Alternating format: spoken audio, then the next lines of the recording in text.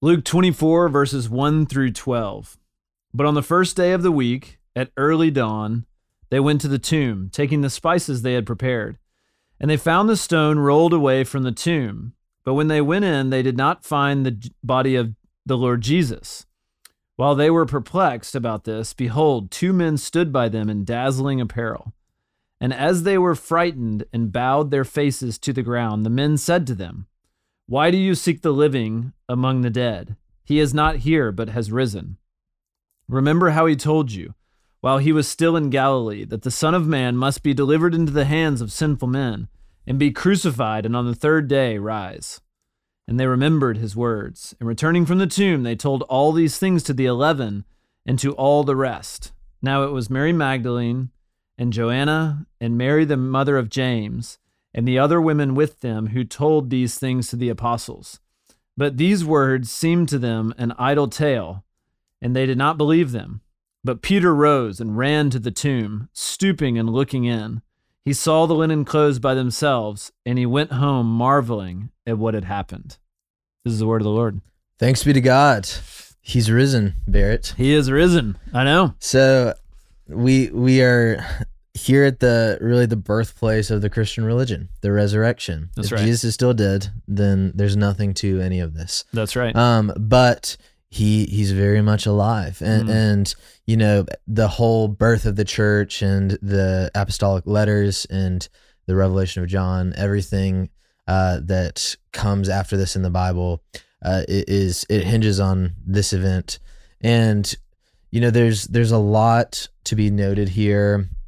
Again, we see this faithful group of women who are the first witnesses of the resurrection. And there's a lot to be said just to the historical, you know, how radical that is. For women to be showcased. Yeah, women and specifically people like Mary Magdalene, who would have been a very shameful person, even despite the fact that, you know, she walked with Jesus. Like she had a very checkered past, and yet these are the first witnesses to the resurrection. Yeah, and not just because they happened to be in the right place at the right time, but they were the faithful few. I was about to say they were remaining faithful. That's right. So they were going to anoint the body of Christ. Right. And clearly they were confused and yet still had not given up on the Christ. Yeah. And then we have our buddy Peter. Yes. And comes back. So, you know, a lot going on here. Barrett, what are your thoughts on this resurrection account? I'll give a word on Peter. So, I mean, just to try to like, sometimes, you know, we get used to these stories. Oh, the reresurrection, you know, he's risen. It's like, yeah, I know. I've read it like 100,000 times. And like, I'm used to hearing it every Easter and, you know, all this. But sometimes it helps me to try to like dig into the characters behind some of this. And I mean, you're doing some of that with Mary Magdalene and that, but like with Peter, you think about this guy that 3 days earlier, you know, he came to Jesus and was like, "Wherever you go, I'm going to be there with you. I'm your guy. I'm your guy. Like, I'm going to be there. I'm going to take on the world." You know, I mean, he was just so fired up to follow Jesus. Yep. And Jesus gives him this prophecy that ends up coming true very soon after that, when, you know, before the rooster crows, like, "You're going to deny me 3 times. And he's like, "You're out of your mind. There's no way I will do that." And he does. He ends up allowing, you know, whatever social, cultural pressure to come on him, and he ends up denying Jesus 3 times. But not only does he deny Jesus 3 times, he denies Jesus 3 times, and he's actually, you know, one of the Gospels talks about how he's watching Jesus from a distance, and Jesus actually like looks at him as he's, you know, walking to the cross. Yeah. And that's Luke. It's Luke. Okay. Yeah. And so he's, you know, he looks at Peter, and I mean, you can just sense the overwhelming feeling that Peter had at that moment. Like, oh my gosh, just to realize, like, I denied him, but not only did I deny him, he will die today. I know he'll die today because like no one marches this and goes and hangs on a Roman cross and lives. And so like, he's lost like his mentor, his best friend, his, you know, father figure in some ways. his partner in ministry. I mean, all this wrapped up in one. Like, he's losing that person that day. And so, it's interesting in this passage that the other 11 seem to be very doubtful and says that they did not believe the women when they came back and told him. Yeah. But Peter is like, he's probably like, okay, I don't think I believe you. However, I'm about to hightail it and like check this out for myself. Yeah. Because like, if my best friend, mentor, rabbi, whatever, is not in that tomb, like, I want to know what happened to him. And he runs back and he finds Jesus is not dead. He's clearly not here in the tomb. And so he went back, and it says he marveled at what had happened. And so sometimes it just helps to gain a fresh perspective on things like the resurrection when you try to like dig into those characters a little bit more and see how they must have been feeling at that moment. Oh, absolutely. Well, I mentioned this a couple of days ago in the Peter denying Jesus passage, but I use a story when giving a talk on the young adult like ski trip, and this is a very striking moment. And to your point, really tragically, we can quickly lose wonder for the most important stories and passages in Scripture, just because of familiarity. Yeah. But so Peter's last interaction with Christ before his death was when he denied him the third time, and like you were talking about, he denies him the third time, and the rooster crows, and then the last interaction is Jesus hears the rooster crow and turns and looks at Peter. Yeah, and it's this like chilling moment when you think about that. And the other person that betrays Jesus on this day is Judas, and so Peter and Judas it's this interesting dichotomy in the story. Yeah, Judas also, he sees Jesus on trial and he realizes he'd made a mistake and that Jesus was innocent. And so he goes and tries to undo it. And the chief priests, they're like, what is that to us? See to it yourself. So he throws the silver in the temple and he goes and kills himself. Hangs himself. And Peter, he betrays Jesus, and then they make this really chilling eye contact. And, such a dumbed down version of that. I kind of think about, I think everyone's greatest fear is, you're talking really bad about somebody to like your friend, and then you realize like that person is like standing right behind you, or like you like text somebody about like, oh my gosh, Barrett's driving me crazy. And you accidentally send it to me. Barrett. Yeah.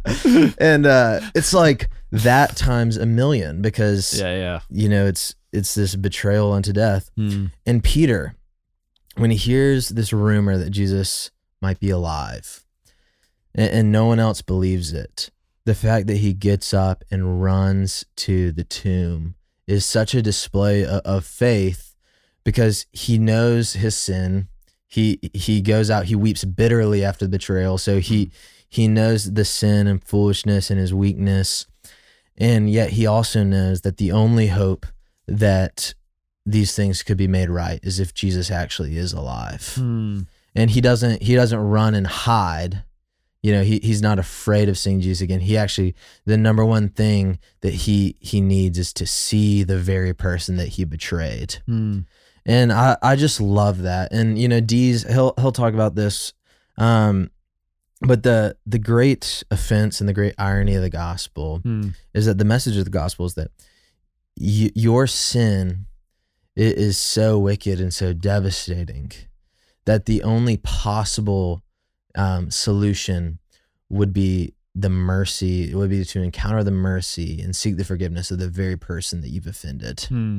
And that's what we see Peter doing here, is that the only hope is the resurrection of the very person that he betrayed. Yeah. And that it's just such a great display of like when we're in those moments of sin, and what Paul, he calls godly grief. Like worldly grief produces death, like Judas, but godly grief, it sends us to run searching for the resurrected King that we actually betrayed, knowing that he'll take us back in. That's good. That's really good.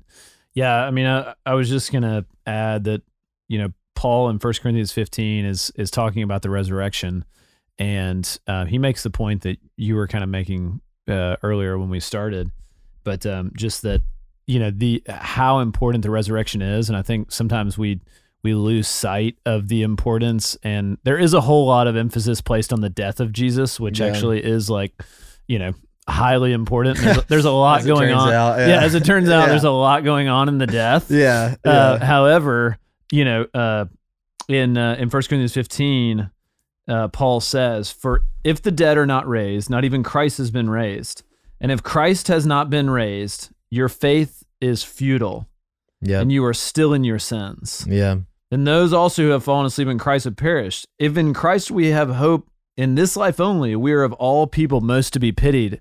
And so what he's saying there essentially is like, if Christ has not been raised from the dead, it's not as though at least he taught us some good ways to live, and we lived like a good moral life, and I stayed faithful to my wife or whatever because of Jesus. It's like, no, we are of all men most to be pitied because we followed this lie. We followed something that was wrong. And so everything in our faith hinges on the resurrection. And the fact that Jesus rose from the dead, it was how he showed and proved that he had defeated death. And so the one who has come to life is able to give life to all of us. Yeah, absolutely. I mean, and I love that passage. And just to flip it as we close out, if Christ is not raised from the dead, then you are still in your sins. But if Christ is raised from the dead, then you are not any longer in your sins. You are in the righteousness of God. That's right. And Psalm 103 is one of my favorite passages that is fulfilled in Christ, that he pardons your sins, he heals your diseases. As far as the east is from the west. He redeems your life out of the pit. He crowns you with steadfast love and compassion. So much to sit and marinate on from the resurrection. And so I think a lot to just give thanks for and pray over, and as we meditate on this today, and to live not like people who are still in our sins, but who are in the righteousness and in the resurrection of Christ. I love it. Amen. So for Barrett Fisher, this is Will Carlisle. We'll see you tomorrow on the road to Emmaus on Our Daily Rhythm. Thanks for listening to Our Daily Rhythm. I'm Jason Dees, one of the pastors of Christ Covenant, and Our Daily Rhythm is a ministry of our church designed to help you more faithfully and effectively meditate on God's Word. If you ever have a question for us about one of our Bible readings or one of your own Bible readings, please don't hesitate to text us at 404-465-1737. Again, that's 404-465-1737, or email me directly at jason@christcovenant.com. We'll meet you again tomorrow for Our Daily Rhythm.